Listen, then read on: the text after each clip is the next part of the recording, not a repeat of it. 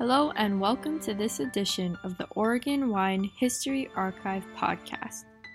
The Oregon Wine History Archive is located at Linfield University in McMinnville, Oregon, and is dedicated to preserving and sharing the Oregon wine story. This podcast will share these stories through oral history interviews that we've conducted throughout the industry. Please enjoy these stories.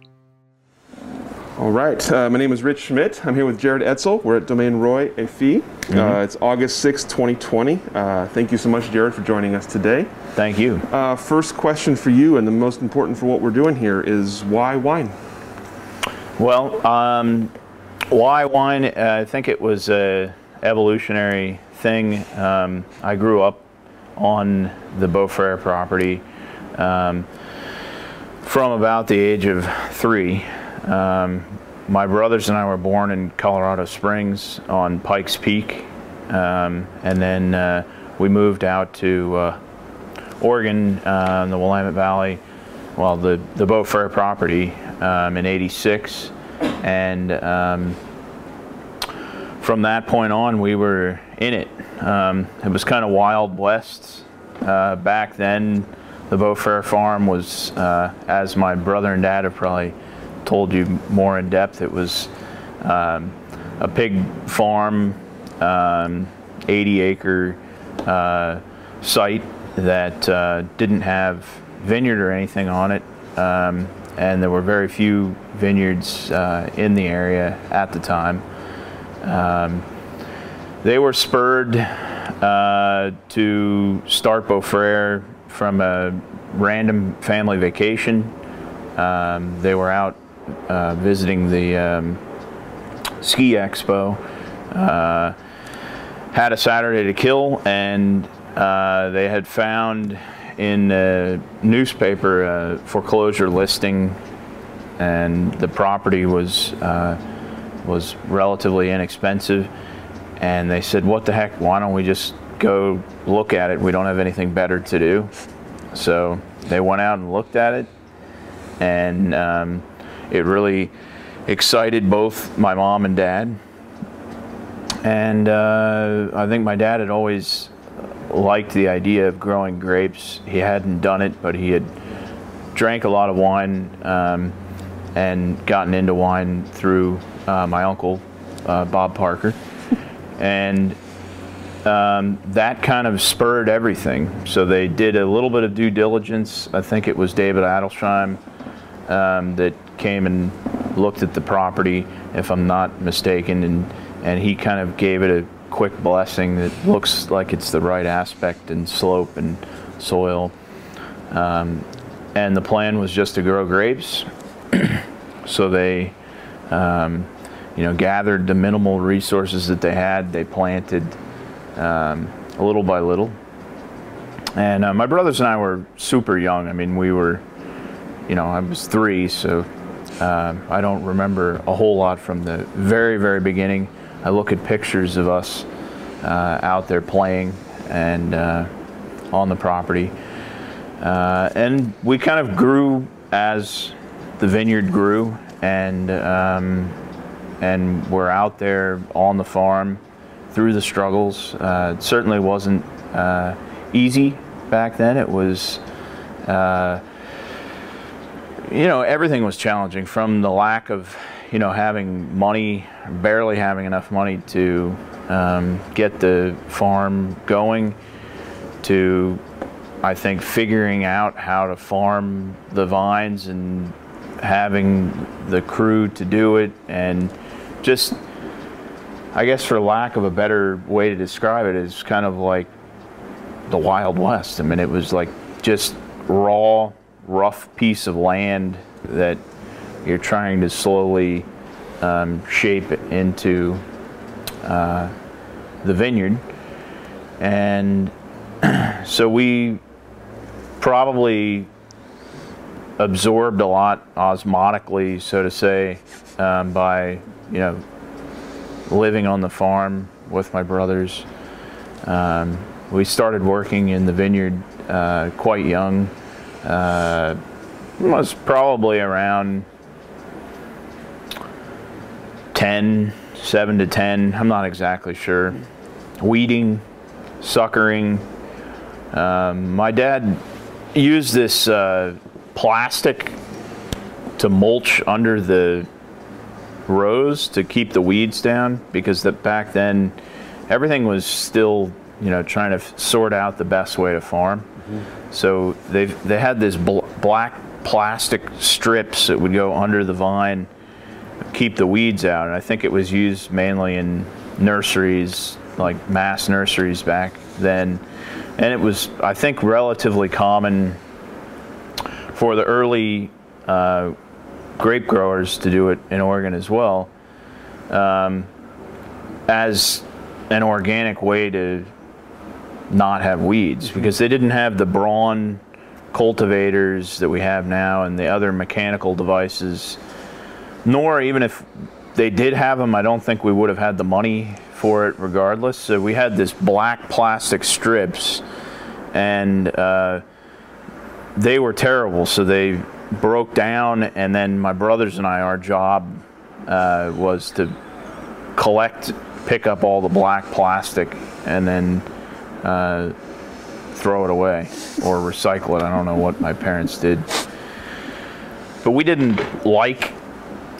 certainly didn't like it. I mean, we were kids, and other things we probably would have rather done, but we were kind of this is what we had to do, and even if we didn't like it. And we were spreading mulch, hay, as mulch under the rows, and like I said, suckering and weeding. Those were kind of our jobs when we were really young. And I didn't really love working in the vineyard until much later, where it kind of dawned on me how special it was and how amazing of a opportunity that we have. We worked harvest, we helped out around Beaux Fréres when we were young.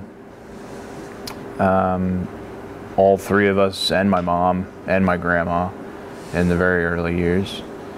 And then in high school we started working for other growers locally during harvest. So Brickhouse, Doug Tennell was really awesome to be willing to take on, high school boys that probably had, marginal quality work compared to, what his normal team was. But he let us work with him, and he trained us a lot. He spent a lot of time, we were running the tractors, spraying organic sprays for Doug, and then doing compost projects and other things around the farm, topping occasionally, so that was really nice. And then Christum, I was able to work a harvest at Christum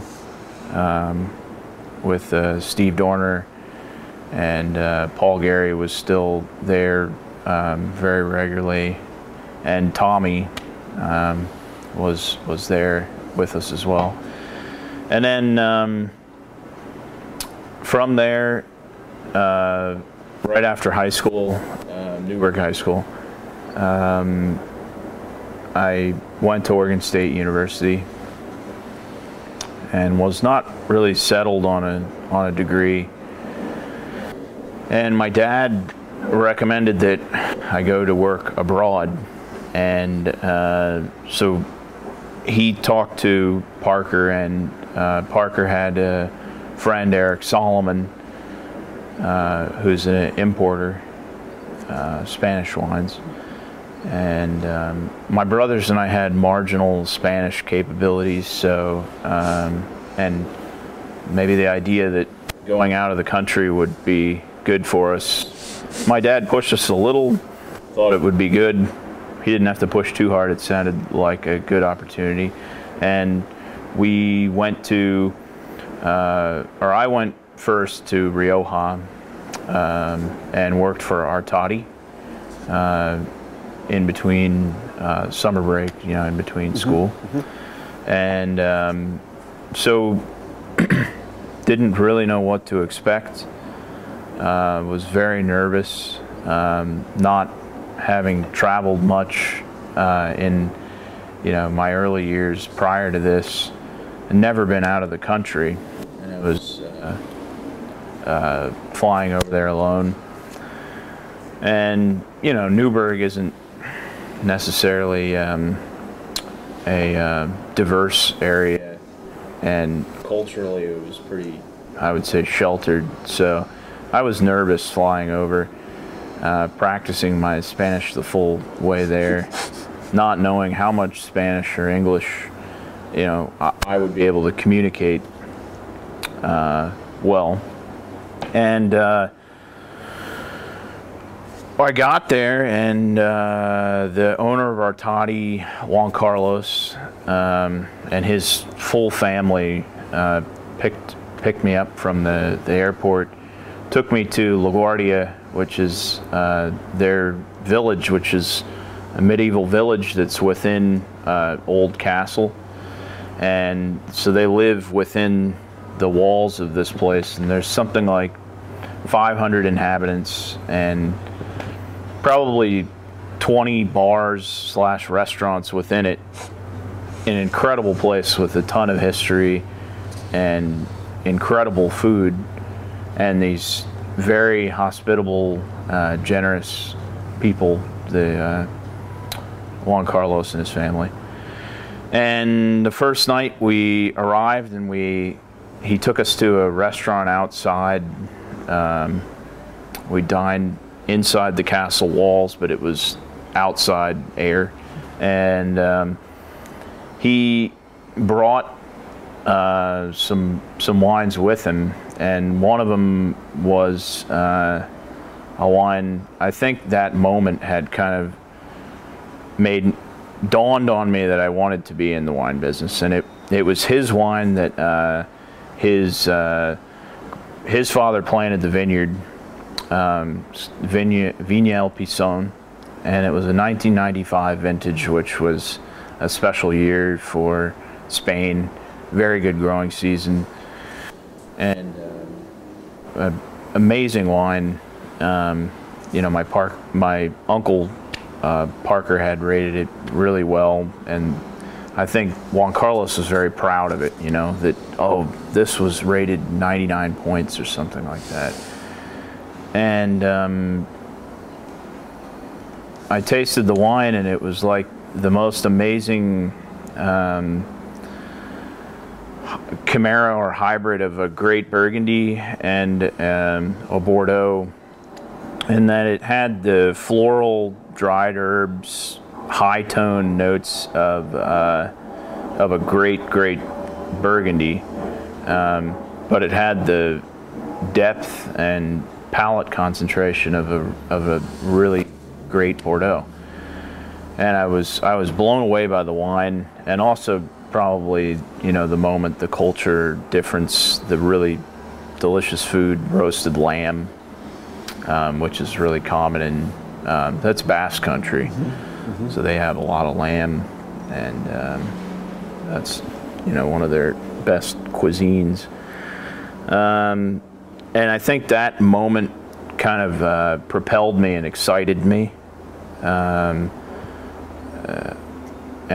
it was a burning thing in my memory, and probably what pushed me to, for the first time, go outside of it being just life on the vineyard and the farm to something where I really appreciated to a deeper level.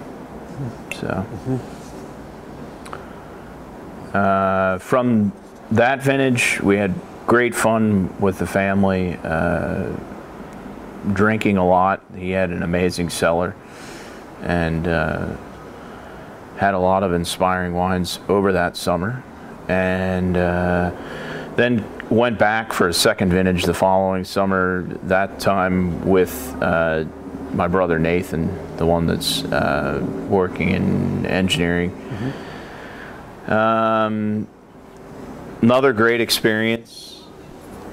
And then the third summer to Priorat and Chloe Erasmus, Daphne, Glorian, and Eric's winery on a cliff, vineyard, old Grenache. We were a freak show of a team. We, very funny team. So it was myself, Nathan, the cellar master or winemaker, co-winemaker. I think Daphne's the winemaker, but Esther, who is Spaniard, but kind of Rastafarian-like character. And we had on the team also, the harvest team, a pair of lesbian contortionists that worked in circus, and they were somehow connected with Esther and wanted to work the harvest. And then we had a lawyer from Barcelona that was a lover of their wines and a wine collector, but a funny guy, because every time the heat would get over roughly 90 degrees, he would take his shirt off and his pants off, and he would harvest in his underwear. And we had a dog named Milu with an underbite, and he was a bipolar dog.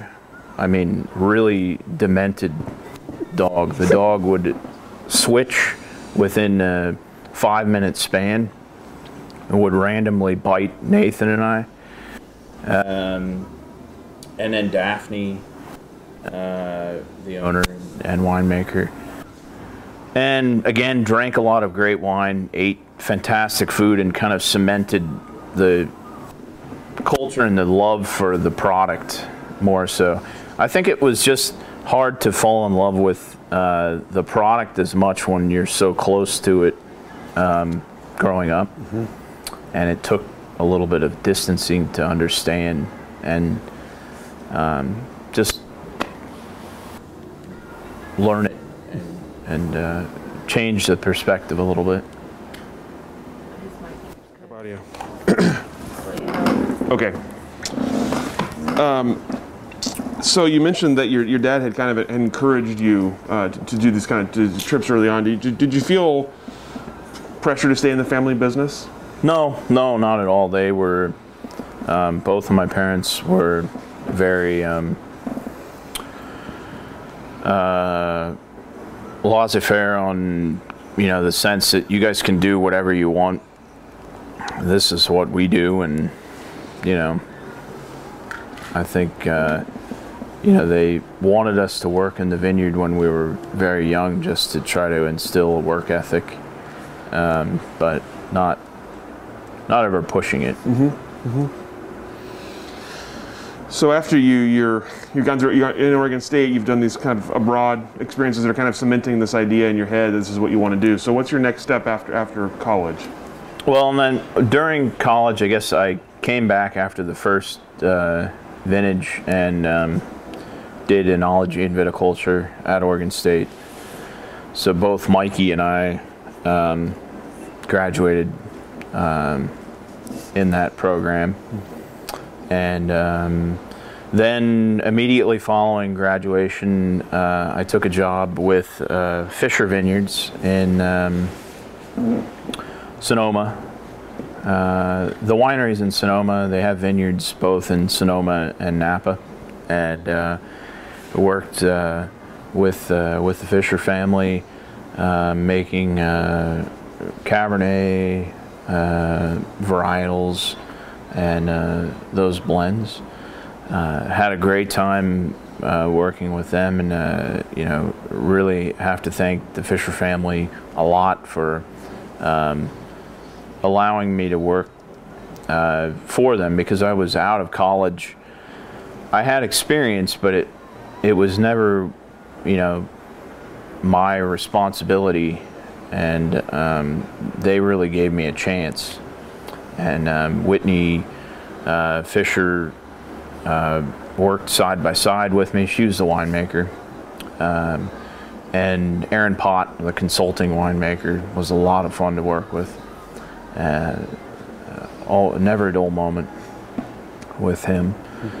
And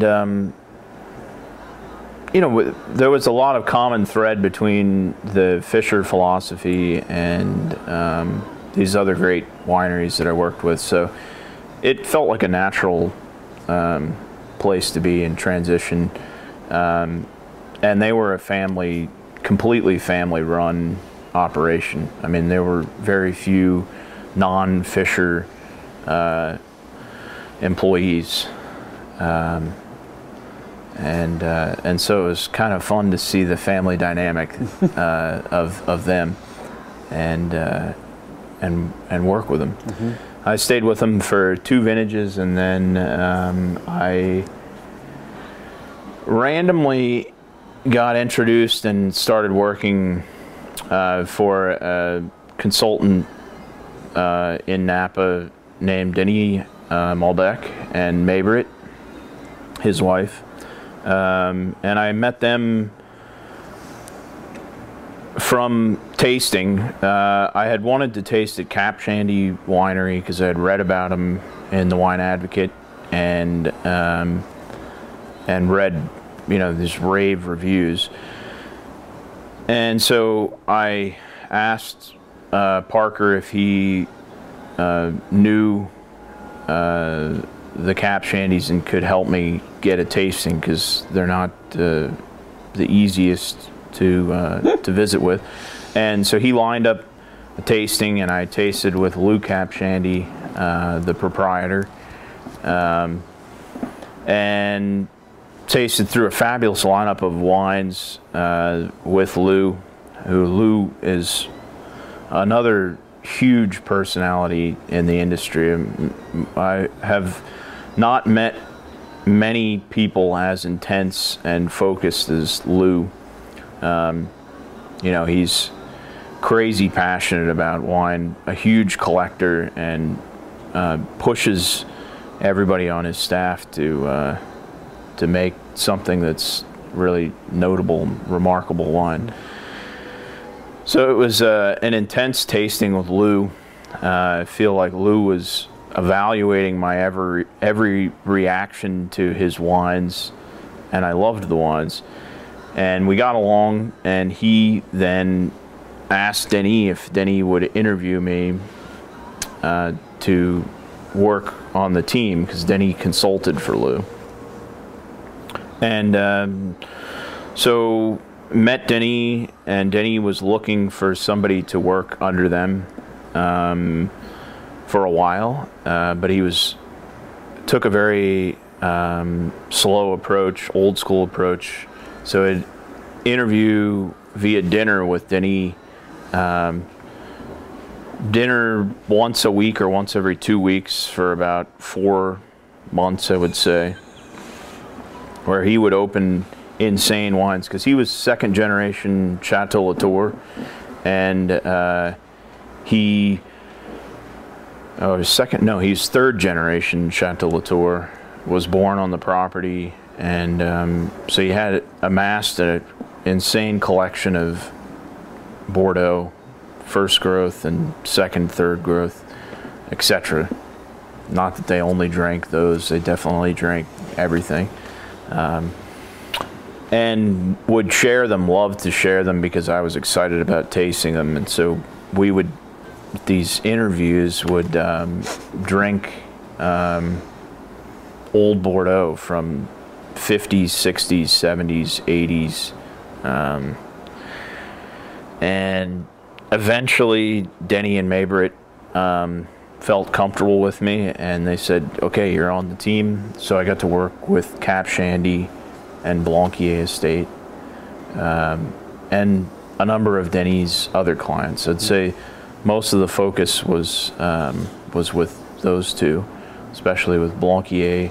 For me, Denis spent a lot of time on both of those, and I think wanted my help there at Blanquier. And those were formative experiences for sure. Napa is really intense, and everything is precise and hyper professional, much different from the Willamette Valley, where it's a little more raw, rustic. There isn't the investment level, not quite as much history as Napa. Everything's a little just rougher around the edges, which, it's nice that there's the distinction between the two. I love their own properties of each. But certainly a lot of fun and great learning under Denis and Maybrit and the proprietors of those estates in Napa. And from Napa, I ended up back home, and that was from Mark Roy and Robert Roy and my dad saying, hey, would you guys be interested in starting a new venture? And I said, yeah, I'm definitely interested in Oregon if we can find the right property. And so I think it was September. I flew up for a weekend, and we were slow. There wasn't crush going. Flew up to look at land, and we had an appointment to go look at a piece of land, vineyard in Neola Hills. It was the Witness Tree property, and we were with Peter Bowman and the agent, and we got the call just as we were leaving Dundee, headed for Eola Hills, from the Trunk family. Well, Peter got the call saying that they were interested in selling a property on Warden Hill Road, and it wasn't going to be an active listing. It was a pocket sale, and wondering if Peter had anybody interested. Peter hung up the phone and said, hey, something potentially available here in Dundee and Warden Hill. And so I quickly told these guys, I love Dundee.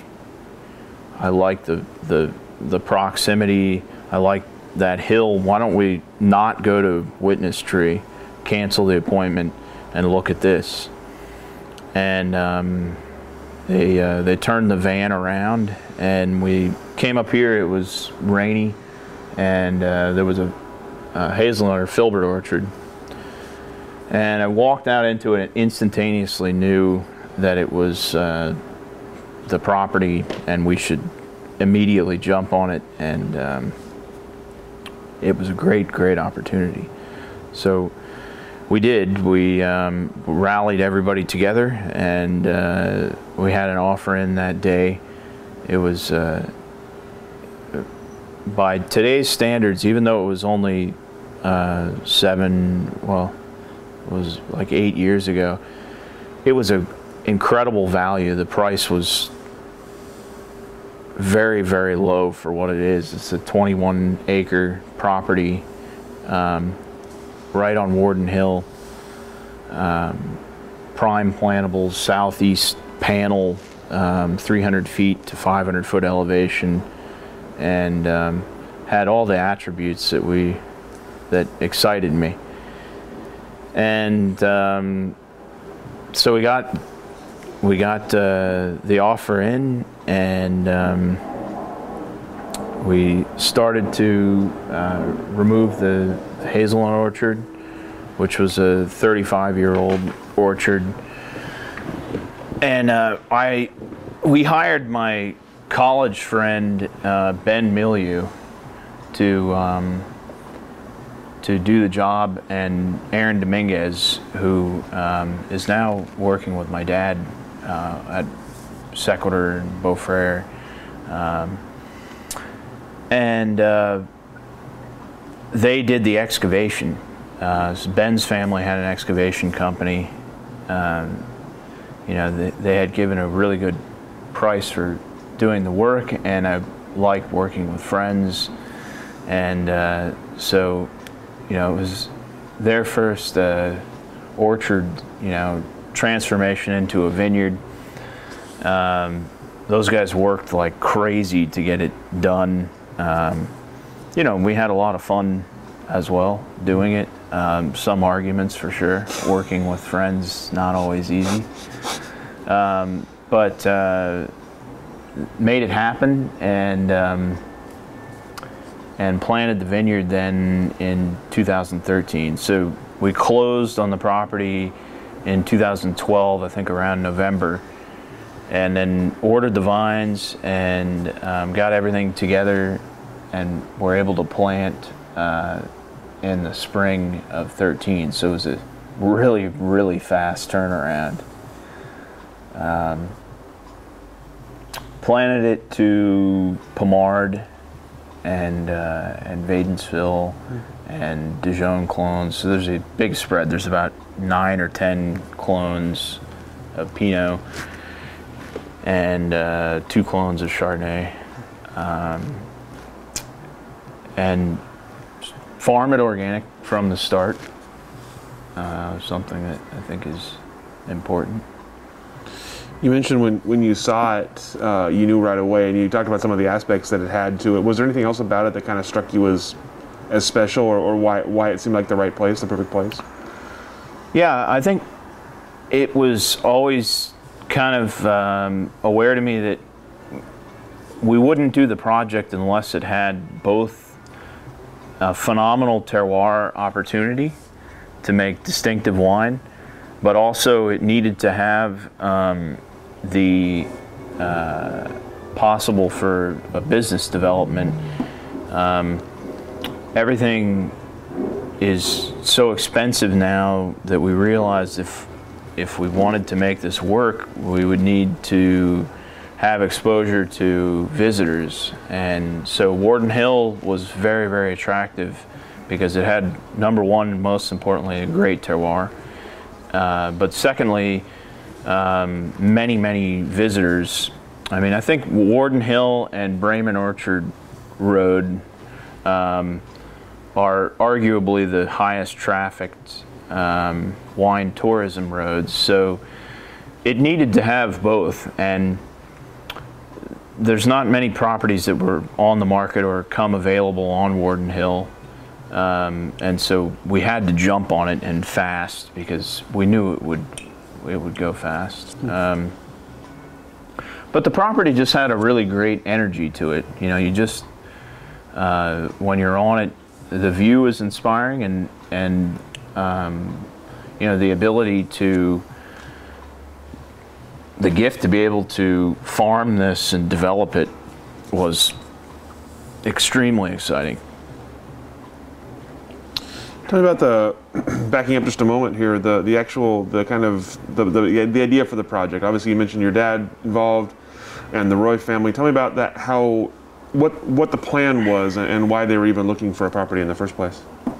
Well, I think Mark and myself weren't working in Beaux Fréres, and we both were heavily into wine. Mark more on a consumer basis, but has had the interest embedded by his dad, and myself, doing the same thing, being a winemaker, and my dad is a winemaker, and probably I'm stubborn and he's stubborn. Just wouldn't have worked for me to be a winemaker at Beaux Fréres. It seemed like a natural thing to, let's start another project with the same principles, same guiding principles of really making the wine in the vineyard, using a great terroir, and not manipulating it in the cellar. And Mark was gung-ho about the opportunity.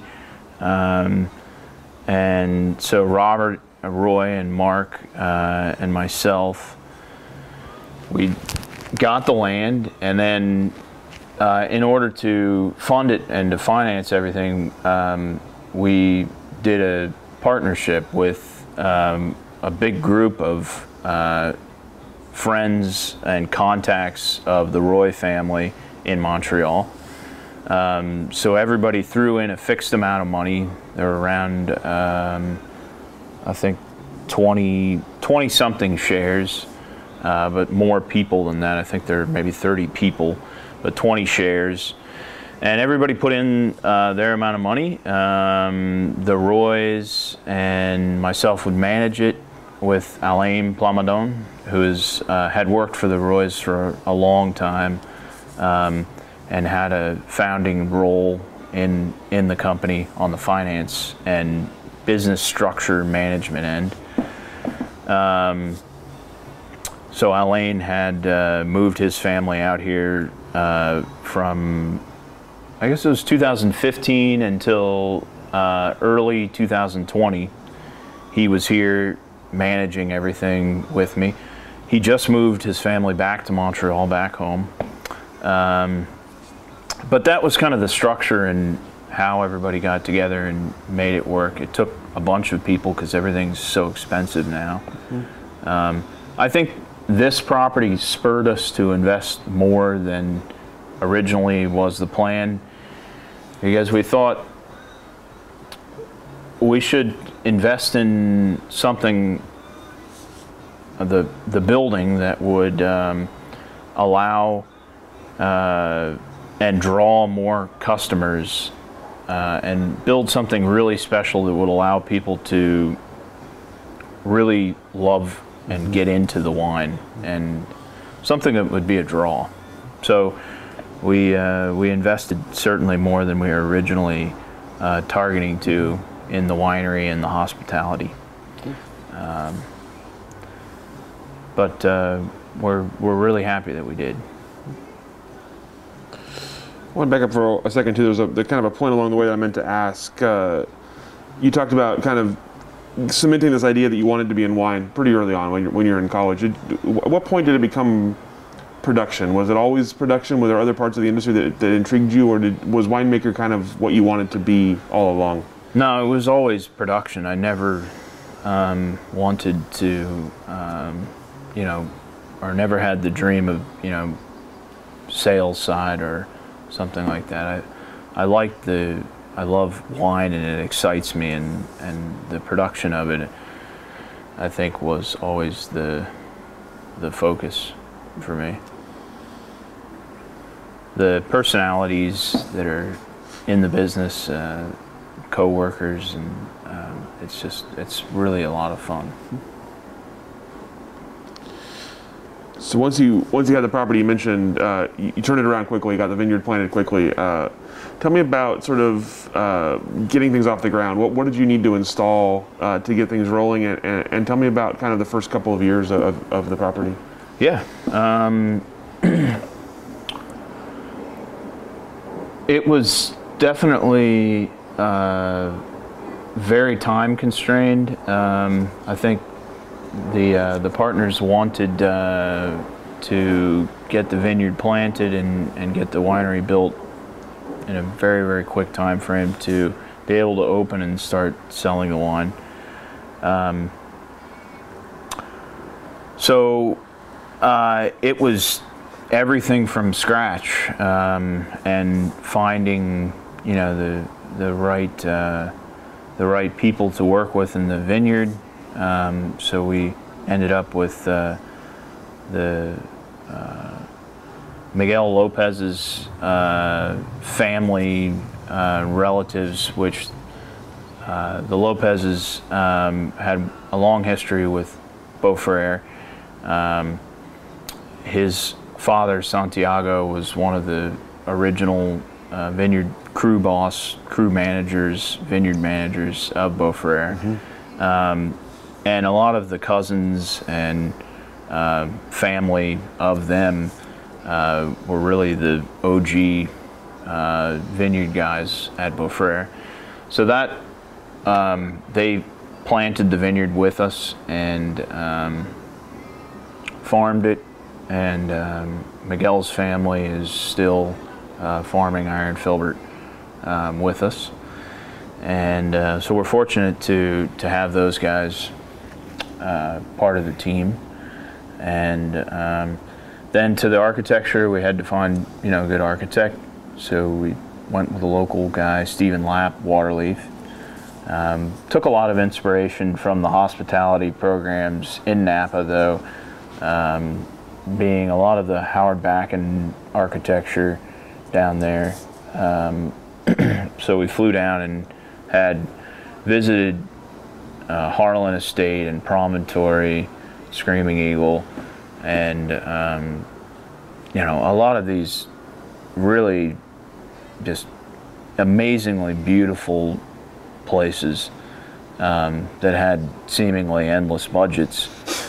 And we got inspired by them and took design cues from Howard's work, and then Stephen Lapp took his fingerprint and applied it to those concepts, and we're really happy. We think it's a timeless space and something that it's an escape a little bit. Still with a relative Northwest feel, but it's an escape, and people can relax and enjoy the wine and each other, and I think that's important. What about the winery part itself? What were you looking for out of a winery space? Just flexible, open space. It's a big rectangle. Having good heating and cooling was important, and plenty of space. So we modeled a lot of it actually, I would say, after Blanquier estate in Napa. There's certainly more refined and quite an amazing space, but we applied the concept of what they had and the rough floor plan. And enough space for a long sorting line. So we have, I think it's 60 feet. No, it's more than 60 feet. It's probably 70 feet of sorting line. So if we want to have 20 people on the sorting line, we can do that. So we'll sort whole cluster, and then we'll sort individual berries. In addition to the sorting in the vineyard, so the fruit's really just berries, or berries with stems if we're doing some whole cluster. Was an important part of the production to me. But yeah, it's a simple winery. There's nothing too intricate. We're not gravity flow. I think gravity flow is nice, but with the modern technology, it's not necessary. You can make just as good of wine. We have these pumps, Waukesha pumps, that are steel lobed and run at an insanely slow rate with no oxygen. They're very, very gentle on the wine and very clean. I thought, you don't really need gravity. It's not, everybody is so caught up on it, but gravity location wineries are difficult to work in because they have multiple levels. So your investment in the building is more, and then your efficiency is sometimes lower because you have to drive forklifts from multiple levels. You have stairways or elevators, and I just felt like these Waukesha pumps, they're so gentle and slow on the wine. There's no reason for it. So so we went that route. You mentioned farming organically from the start as something that was important to you. Tell me about kind of coming to that conclusion and why organic farming was important. We were lucky to taste great wines from all over the world and meet the proprietors and meet the vineyard team and the winemaking team. And every single winery that I really admired had the exact same approach, and it was organic or biodynamic farming, and they were native ferments, and it was echoed over and over again, and it was very evident to me that was our direction.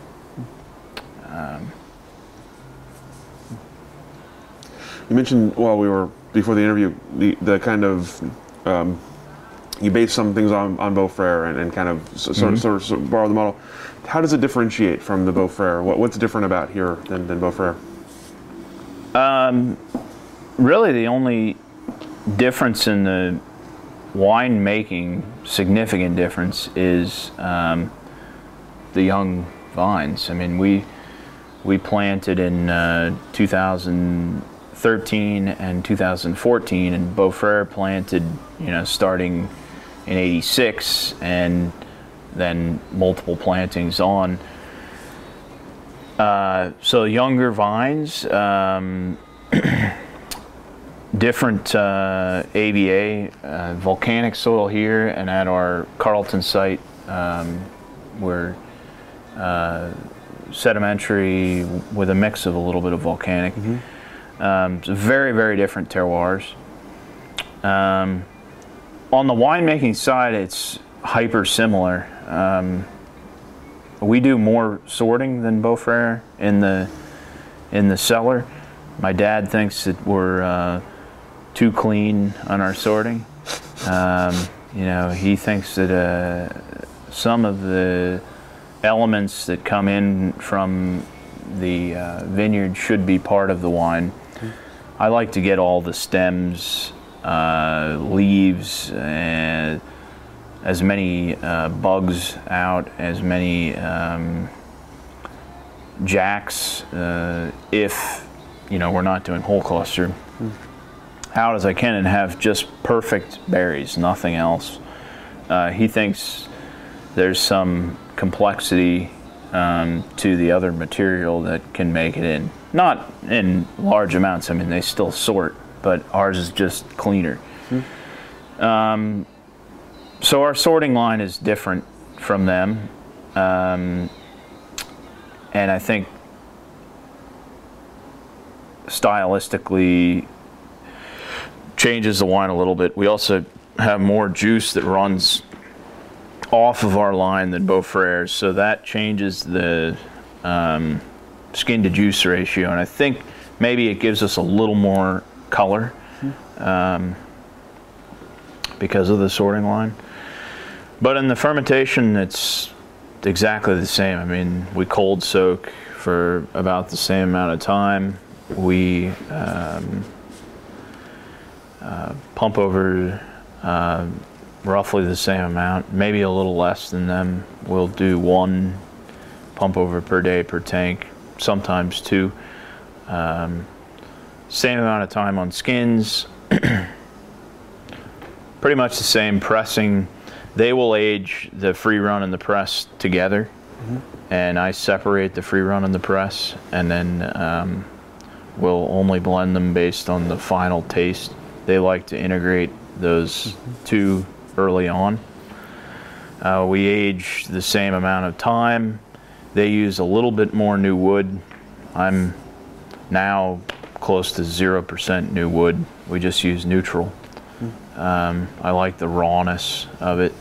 I think for the young vines, still figuring out the vineyard, it allows me to understand the vines better without the makeup. And later, when the vines are a little bit older and I know block by block better, we might integrate a little bit of new wood on the wines.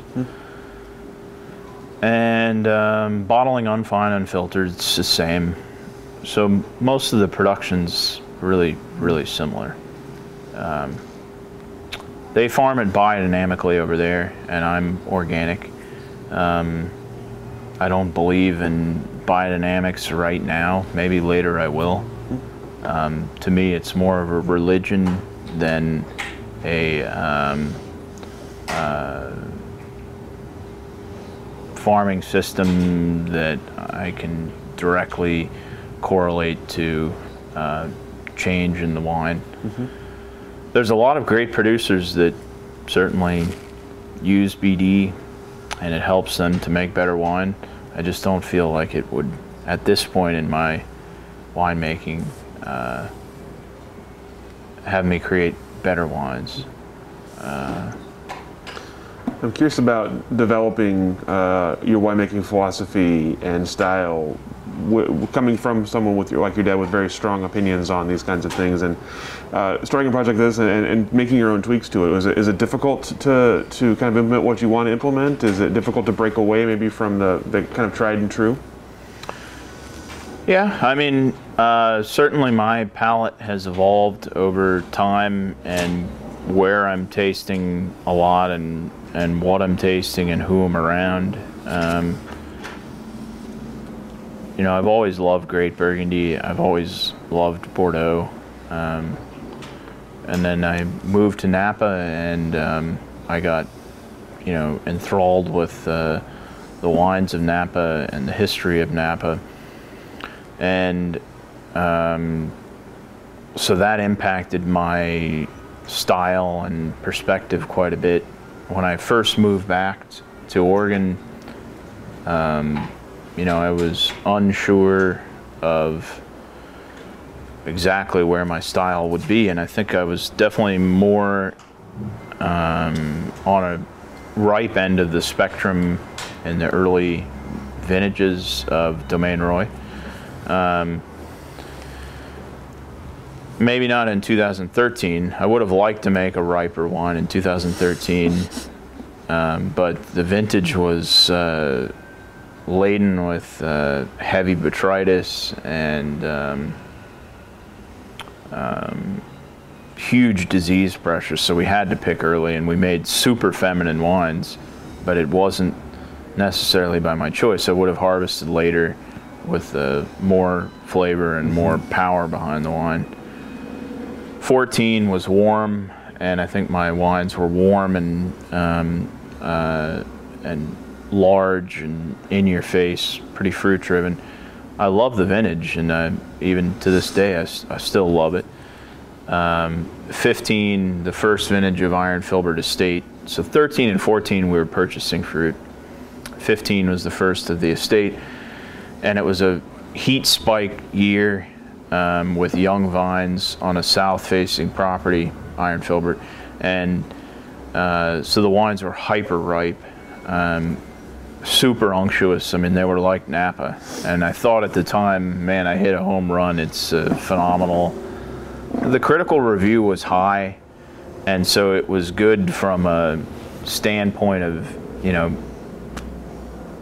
getting the wines out, coming out with a good support from the critics was nice. But looking back on the wine, I'm not sure that it will age as well as I would like. The 15 vintage. And I've, every year from 15 on, I've dialed it back and gone more classical, less wood, and earlier harvest, and fewer pump overs, fewer punch downs. I think it was just the transition, you know, from making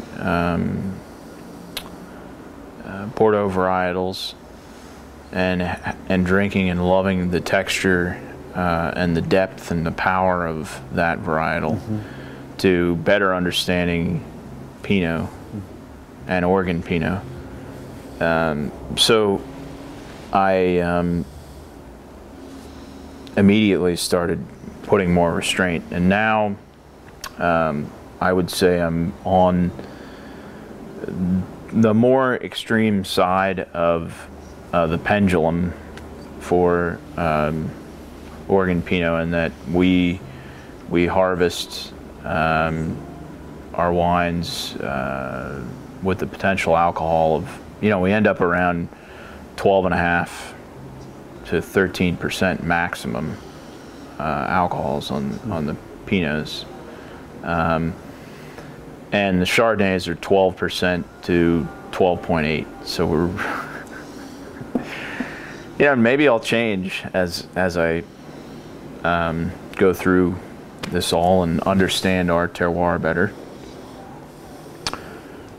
But my big thing with dialing the wines back is I've found with lower alcohol, the wines, in my mind, can express the terroir, they express Oregon clearer, because the alcohol isn't, in the finish, it's not covering up the flavor of the fruit or the minerality of the wine.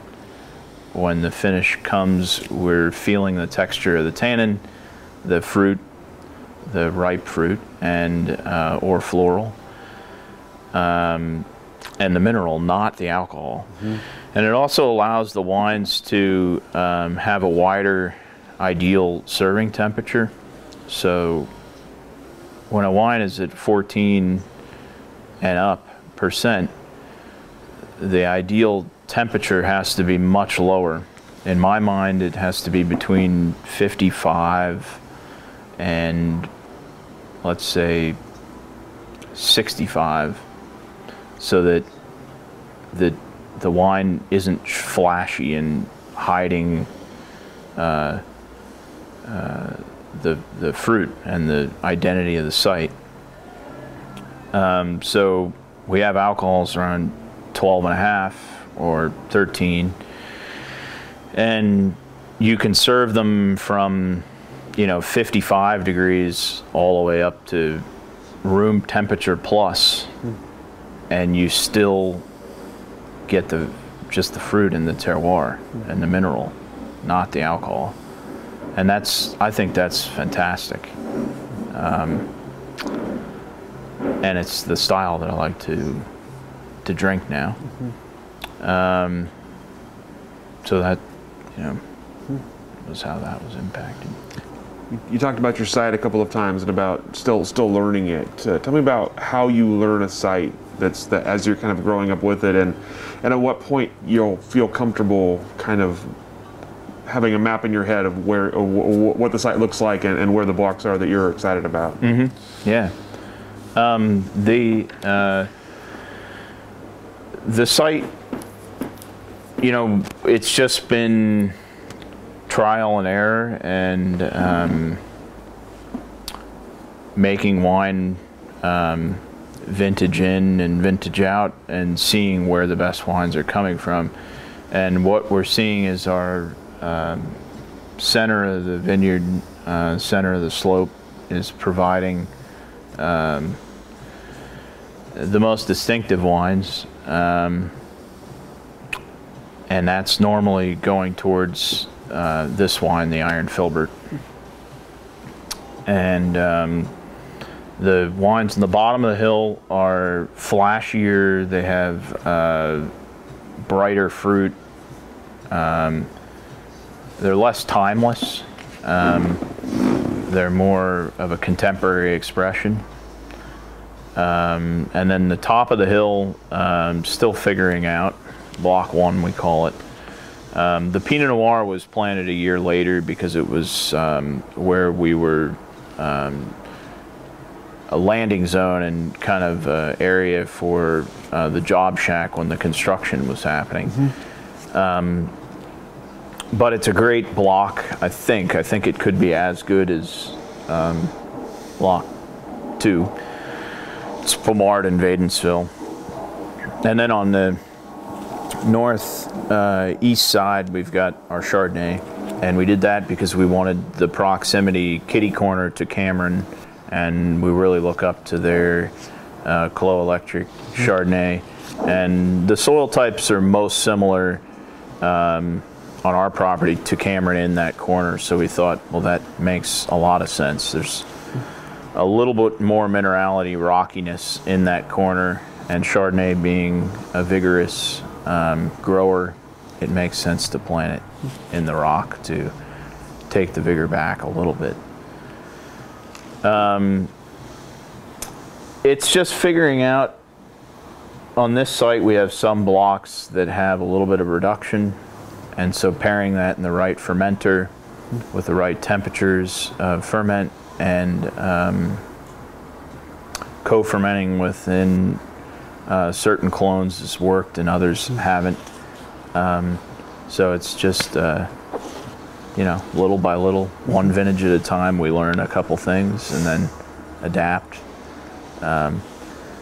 You always have the insurance, though, because the blocks are generally fermenting separately, or fermenting separately from each other and then barrel aged separately from each other.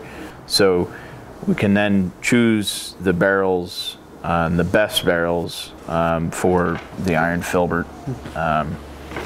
And then the more contemporary style is going into the incline level wine. And then the very early drinking wines that maybe don't have the depth to age for a long time go into our Willamette Valley blend. So it's a blend of the two estates. And it seems to be working well. We make wines true to the vintage, to the sites, and to Oregon, soulful Oregon wines. That's kind of really, really important. I don't want to be Burgundy or California. We want to be Oregon. I think that's incredibly important. And for me, Oregon means having, or what Oregon is a little bit less fruit than Napa, a little bit more fruit than Burgundy, and kind of that middle freshness level too. They're not so austere as young Burgundies can be, but they're not as quite maybe open as some of the California Pinot Noirs on release. Not to say that, there aren't outliers in those areas, and I very much respect the wines from both of those places. It's just about the identity. And I see the texture of Oregon being really in between those two as well. The tannins, they're not quite as austere, I think, in general, as some Burgundy and when they're young. And they're maybe not quite as open as some of the Sonoma wines when they're young. But you'd mentioned that part of what came with this property was the need to kind of have a more of a hospitality program than maybe you were anticipating, more of a forward-facing. I'm curious, in your role as winemaker, tell me about sort of connecting with guests and kind of how you want to speak about the wines or present the wines to your customers. Yeah, we took a lot of the hospitality ideals from what I saw in Napa, because it's quite refined and beautiful there, and we applied that here. So we wanted to have a lot of space in the hospitality. We wanted it to be private enough feeling where it wasn't, a loud setting. It was a place where people could really go down and understand the wines and focus on them, talk to the winery host individually, tour the winery production area. So that's why the buildings it's one building, production below ground and hospitality above. is we'll take the guests down to walk the cellar and see the barrel room and show them the equipment and to show them, everything. Mm-hmm. We walk them out into the vineyard so they connect more with to what we're doing. And I think it's worked really, really well. We've certainly adapted from what my original thought of how it would operate. I thought we could be open only by appointment, and be really serious and have the consumer really lock in on the wine. And I think the reality is that a lot of consumers, they want to come and they just want to relax and enjoy the wine, but not overly analyze it. I think I was a little bit disconnect from what the consumer really wanted in Oregon. I placed too much of my experience and thought was around these very unique Napa producers like Blanquier or Cap Shandy or Harlan and Promontory, and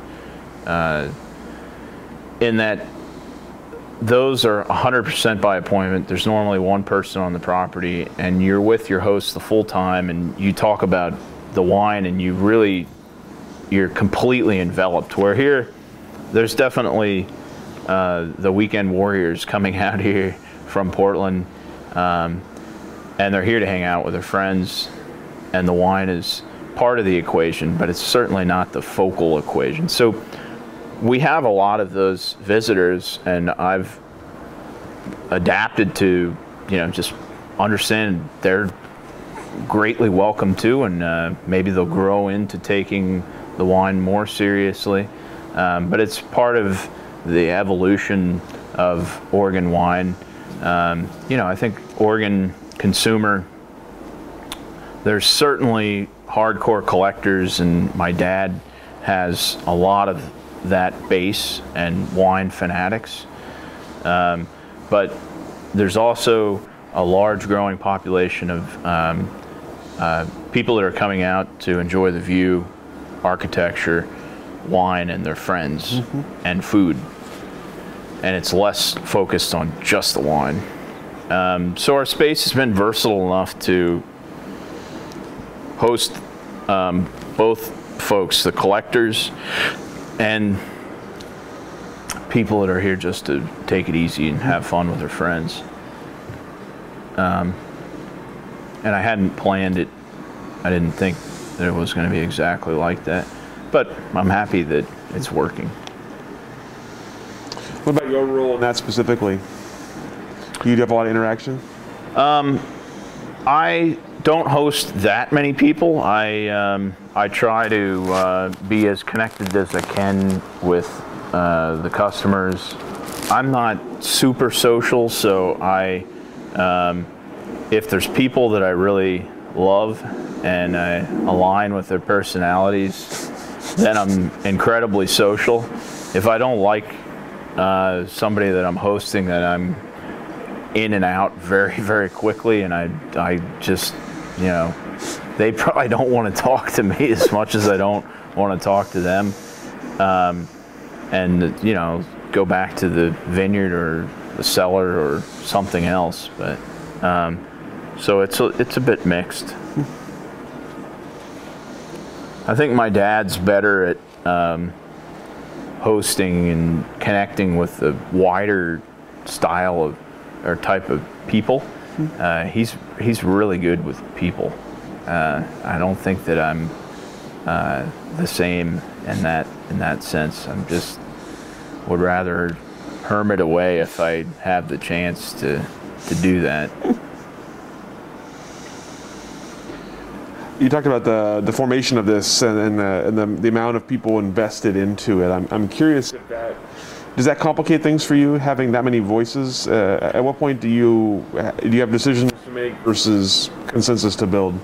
Well, there's the guys that partnered are friends of the Roys, and they're wine lovers, and they're not from the wine business. They have put in some money, and they don't have an active management.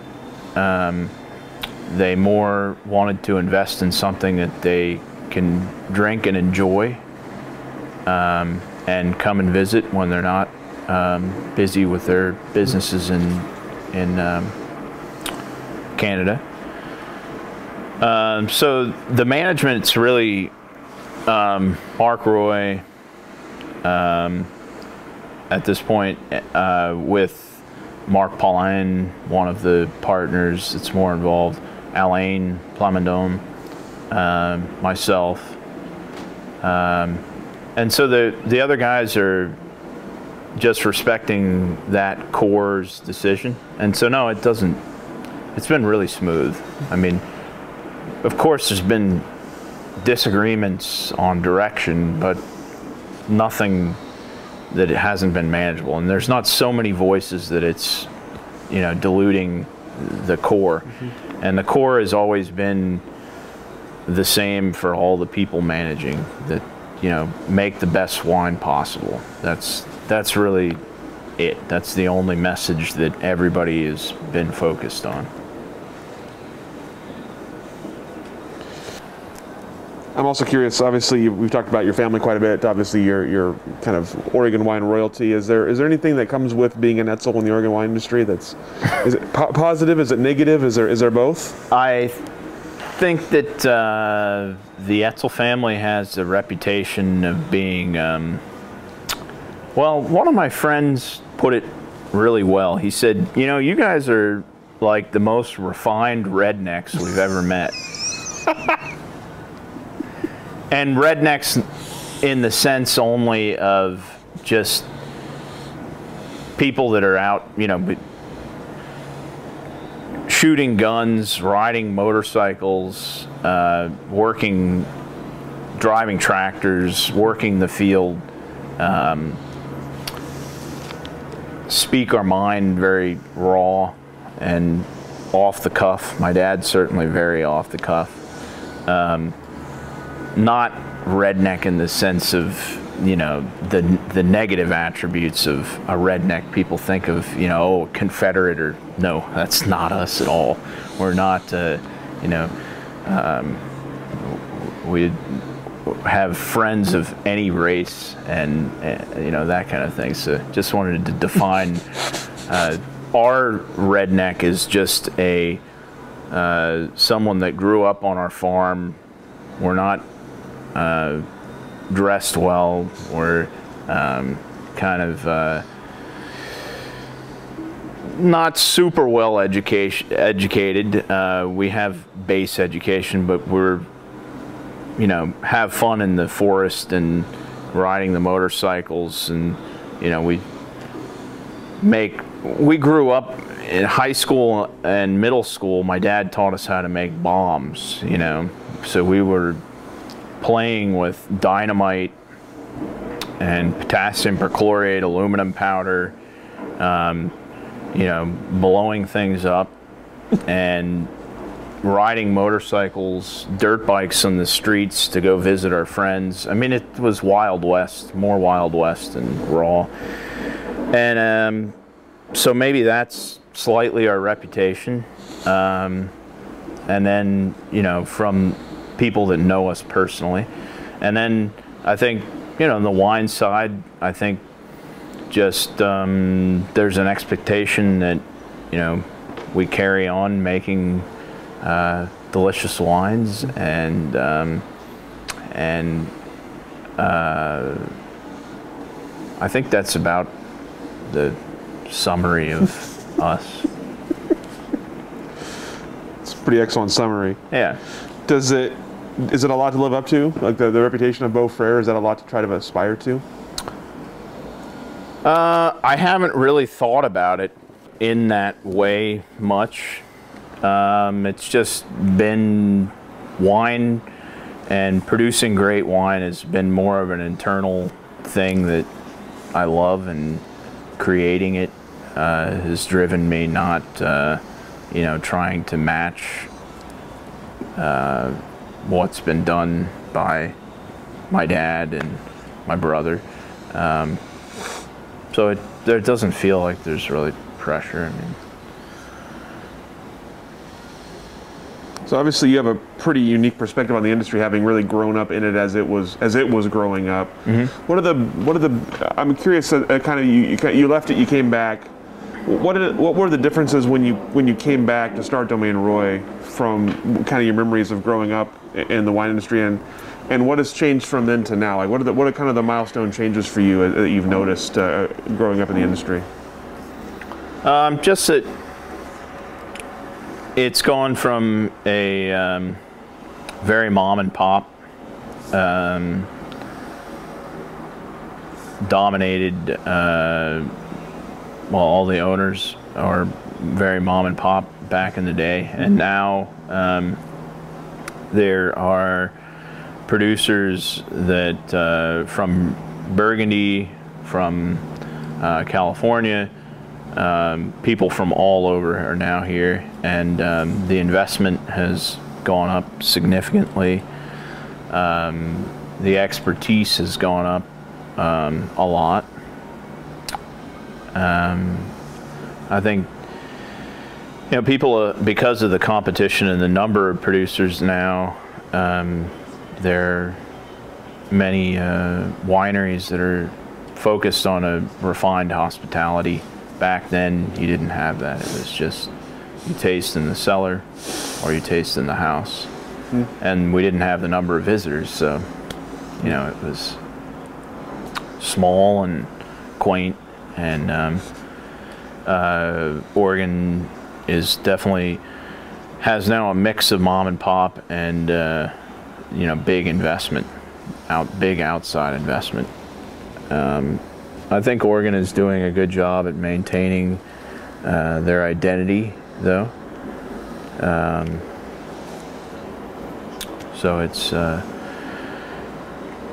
it's some positive with some negative. I mean, certainly the big producers take away a little bit of the culture of Oregon, but they also bring the exposure, national exposure and beyond, which is necessary for growth. What about the collaboration? Obviously, it's what we always hear about Oregon wine as a collaborative place and a place that supports. As it's grown and as the outside investment has grown, has that changed at all in your mind? Not in my world. I mean, we're still a tiny producer, and I surround myself with tiny producers. I don't interact with the big guys at all, and I don't really have much interest in them. But among our peers, and it's extremely helpful. Borrowing equipment and talking about how we make wine or how we grow grapes.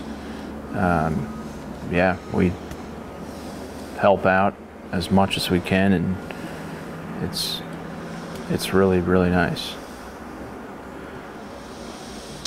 Obviously, we're talking to you on now August of 2020, in the middle of the COVID pandemic.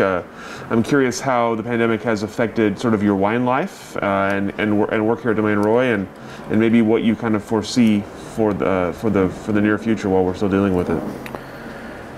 Yeah, it's definitely been challenging, hospitality-wise, and I think just the added stress of the current combination of COVID with political stress has everybody kind of on edge and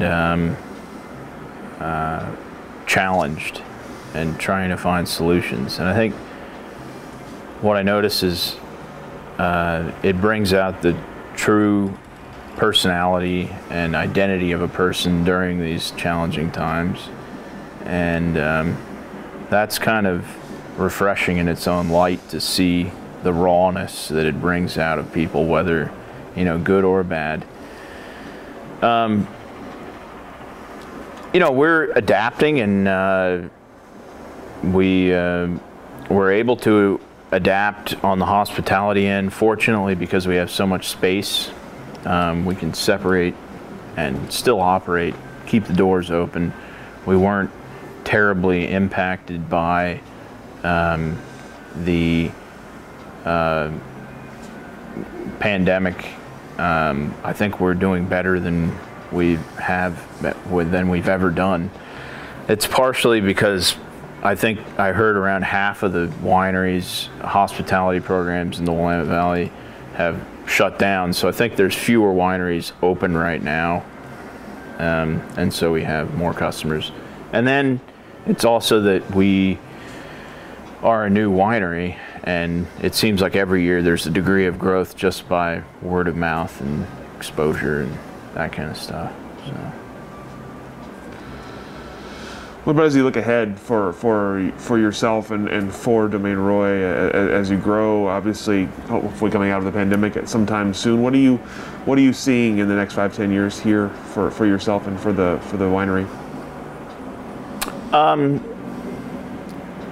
Well, related to the pandemic,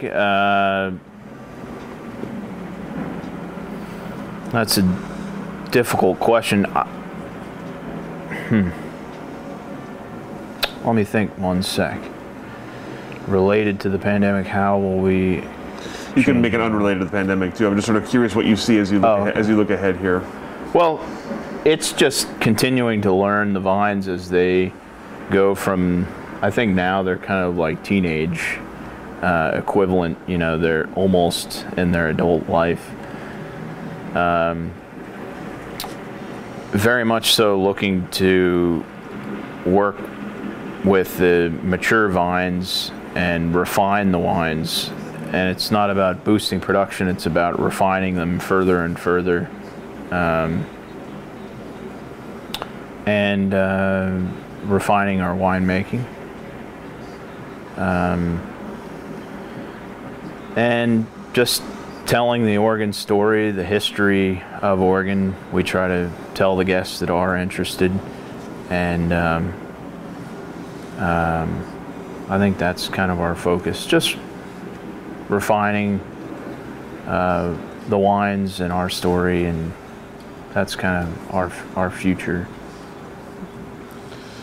What about as you look ahead for the industry, Oregon wine industry in general? What do you see it looking like over the next, let's say, decade?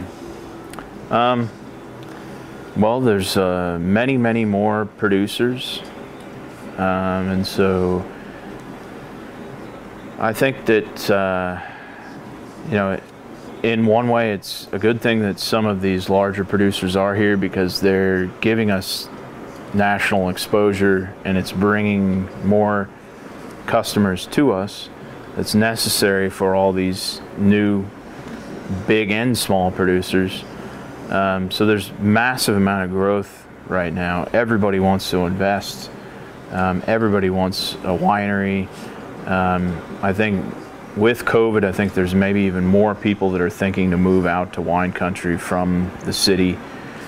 People are being able to work distantly, and so they say, well, why live in the city? There's a lot of issues right now with the city, and so why not get out into wine country? So the challenge, I think, is for all of these producers, new producers, to find a consumer and to be able to make a business out of it, because for a new producer, it's incredibly difficult to be able to make a sustainable business. The costs are tremendously high. The margins are not good,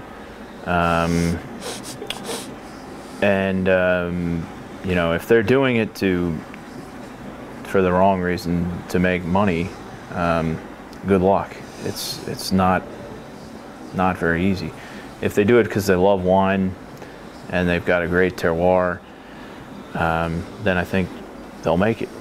And there will always be a consumer base that supports and gets behind it. There's definitely a tremendous amount of growth right now in Oregon, both in the vineyards and the number of wineries. And it'll be interesting to see how it all shakes out, especially, related to this short time frame of the COVID pandemic and the political unrest with the current president and everything. So, yeah, time will tell, and it'll be very interesting. At what point did you kind of recognize that Oregon was becoming a wine industry of note? At what point did it feel like it was legitimate and recognized? I think I was a little bit skewed because Beaux Fréres had good success in the early 90s or mid 90s. They started to gain significant traction, and so that's what I was around, and I assumed that it was kind of a normalcy. I understand that it certainly was a unique winery, and they gained their success because the product was a product of the vineyard, very raw. My dad did a good job making the wine, and then of course the exposure that Parker brought was catapulted it into so many people's cellars. Without his exposure, we wouldn't have had the attention. Mm-hmm.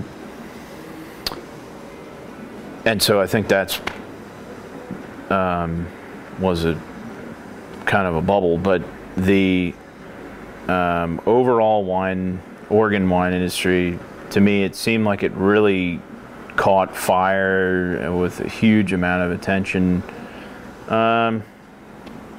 sometime around 2010 or so. It seemed like the investment from outsiders really catapulted.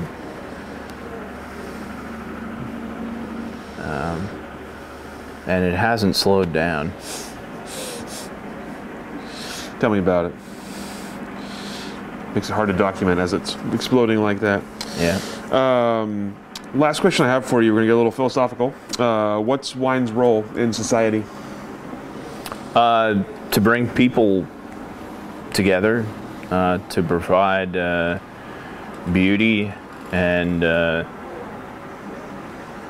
to provide a product that intoxicates you and allows you to further socialize on a different level with friends and family,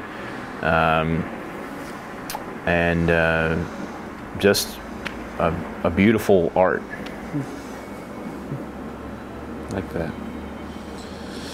All right, that's all the questions I have for Cool. you. Is there anything I didn't ask that I should have? Anything we didn't cover here that we should have covered? A little bit the roles that I have on consulting, so that's part of my Please tell us about that. thing that is important to me, and it's been a lot of fun and helped me develop a lot as a winemaker. So working under Denis Malbec, I realized the amazing continuing education that you can get from being a winemaking consultant.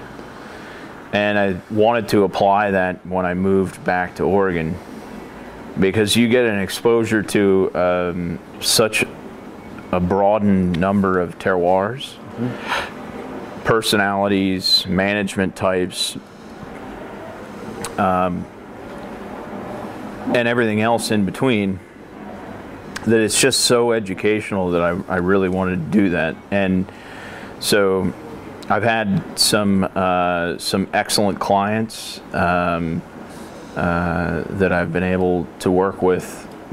Probably the most important one to this date has been Furioso, and Giorgio. I started with him from the beginning of that project, and when he was traveling back and forth from Washington, D.C. to Oregon, trying to find a piece of property, I met him through, again, Peter Bowman, the real estate agent, introduced us. And Giorgio and I got along really well, and saw eye to eye on a lot of things. And he hired me onto the team, and started just purchasing fruit until he got his estate properties. But I convinced him to purchase what was then crumbled rock, because Roy started in crumbled rock. Before this building was here, we were Custom Crush, leasing the space from Jerry and Julia, and we were just making the wine using their space. And met Giorgio, and then Jerry and Julia wanted to retire and sell the property, and it was listed. It was expensive at the time. Certainly expensive, but for a reason. It's an amazing terroir with a huge amount of history. But I slowly convinced Giorgio to purchase that property. At first, when he heard the price, he said, "Man, I don't know how I'm going to make it work." And he joked, "Well, you only want me to buy that because you don't want to commute. You just walk across the street." And certainly there's a beauty to that. But I mean, those vines started planting in '83 over at Furiosa, so it's old vines, and Pomard and Vadensville, and some slightly later planted Dijon clone. So working with old vines right across the street from the Domaine Roy young vines, with a similar terroir, has been incredibly fascinating, because the wines are completely different. We make them in a pretty similar manner over at Furiosa, some slight artistic differentiations, but the old vines are just amazing. They provide a depth, a complexity, and a purity that the young vines, you have to work twice as hard to get that. I think you can get it with young vines. We can't get it from the entire vineyard, but we can get it from a section but we really have to work twice as hard. You have to sort more, you have more vineyard work to get the unruly young vine in shape. And then you have to declassify more wine to select just the best of the best. With the old vines, they're doing it on their own. They're buffered to the vintage and to the elements. The roots are deeper, and most of that property can make wines at a very, very high level with less massaging, so to say. And working with Giorgio, who is he's an artist. He's a wine lover and a huge character. And the winemaker there, Dominique, a Frenchman, worked in Burgundy. So that the whole dynamic has been a huge amount of fun and helped to develop me quite a bit and broaden the exposure. New client that I have that's a startup that I'm really, really excited about and will make great wine is Dave Jachter. He's a car guy, Wilsonville Toyota. He was kind of famous for founding No Bull. So you drive through Willamette Valley and you'll see hundreds of cars with a license plate with a bull and a cross through it, and that's Dave's old company. He sold it and has always loved wine and said, this is my next thing that I'm going to do. So he bought a property on Kingsgrade Road right above Flaneur, and is planting around 16 acres of vines this year. We're making purchased fruit wine right now, and really going all in. He's hired the same architect that we used with Roy, building a winery, hospitality, and I think he is an example of a masterful marketing guy, and he's a very, very good business person and just personality. He gets along with everybody, and that's been fun to work with him and understand what he wants and where that project is going. Those are my two other main focuses. I have a couple small new vineyards that I've planted here in Dundee, one at the top of Warden Hill that I own with Eugene Lebonsky, who's not exactly my brother-in-law or Beaux Fréres. He's my brother married his sister, and the two of us partnered 50-50 in that vineyard, planting Pinot Noir and Chardonnay, heritage blends. So it's cuttings from Beaux Fréres, Marsal selected. So we took the best cuttings, marked them at Beaux Fréres, field blended them, and planted the vineyard, Chardonnay and Pinot. Very high elevation, so 810 up to 9, it's 850 to 910 foot elevation. Right next to Abbey Ridge Vineyard, which is actually kind of connecting a lot of dots because a lot of the original Beaux Fréres cuttings came from Abbey Ridge. So they started at Abbey, they went to Beaux Fréres, and now they're back to the vineyard bordering Abbey. So that's been a fun development. I'm getting my first harvest this summer. And then I have another vineyard that I planted on Herring Lane just next to Anderson Family Vineyard with a partner, Texas family, the Fishers. Not the Fishers that I worked for in California. They're just wine lovers that I actually met at Fisher Vineyards. They rang the gate late in the night. I was topping barrels. I let them in. We became friends, and here we are,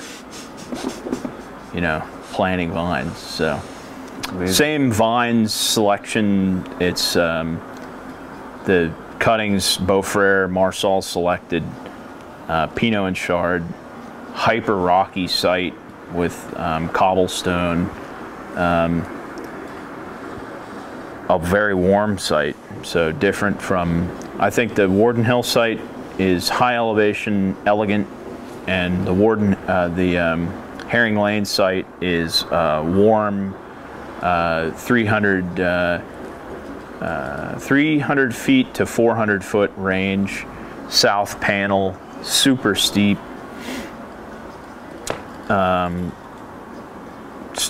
Crazy vineyard site. I mean, every time I drive the tractor on there, it's white knuckle, which is fun.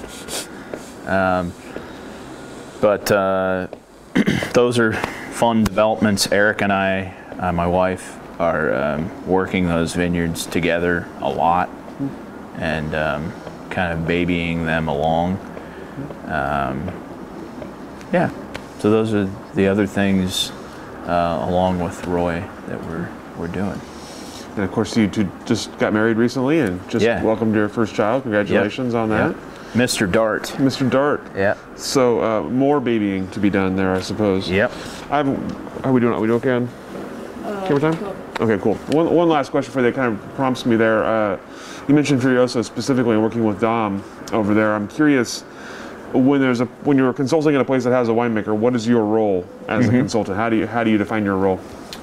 Just another voice and a perspective, a soundboard, and I would say viticulturally is where I'm a louder voice and a little bit more suggestive than the winemaking, and I would say that's my biggest role at Furioso is viticulturally. I come in on the blends. I'll submit my blend. Dom submits his. It seems like 1 year we taste blind and we choose his blends, and another year it's my blends that make the cut. So it's kind of fun. I think Giorgio likes having both of us there, and I helped find Dom for Furioso. It was Mikey. Mikey had worked with Dom at Willikenzie and said, I was looking for somebody. I said, hey, we need somebody at Furioso. I can't be there every single day. And he said, Dom's perfect. He's hyper detailed, and he's great to work with. So that's where Dom came in, and it's been really great. All right. Well, thank you so much for your time today, your hospitality. Thank you. For sharing your wine with us and your newborn with us, I suppose, as well. Yeah. And we'll go ahead and let you off the hook. All right. Thanks, Thank guys. you. Thank you for joining us for this edition of the Oregon Wine History Archive podcast. And thank you to all the supporters, partners, donors, and interviewees who have made our project a success. Be sure to check out our website at OregonWineHistoryArchive.org for more interviews, plus photographs, wine labels, and more. And stay tuned for more interviews as we tell the story of Oregon wine. The Oregon Wine History Archive podcast is brought to you by the Oregon Wine History Archive at Linfield University. The executive producer is Kiana Anderson. Producers are Rich Schmidt, Rachel Woody, Stephanie Hoffman, and Camille Weber. Special thanks to all the Linfield Archive students who have assisted on our oral history interviews.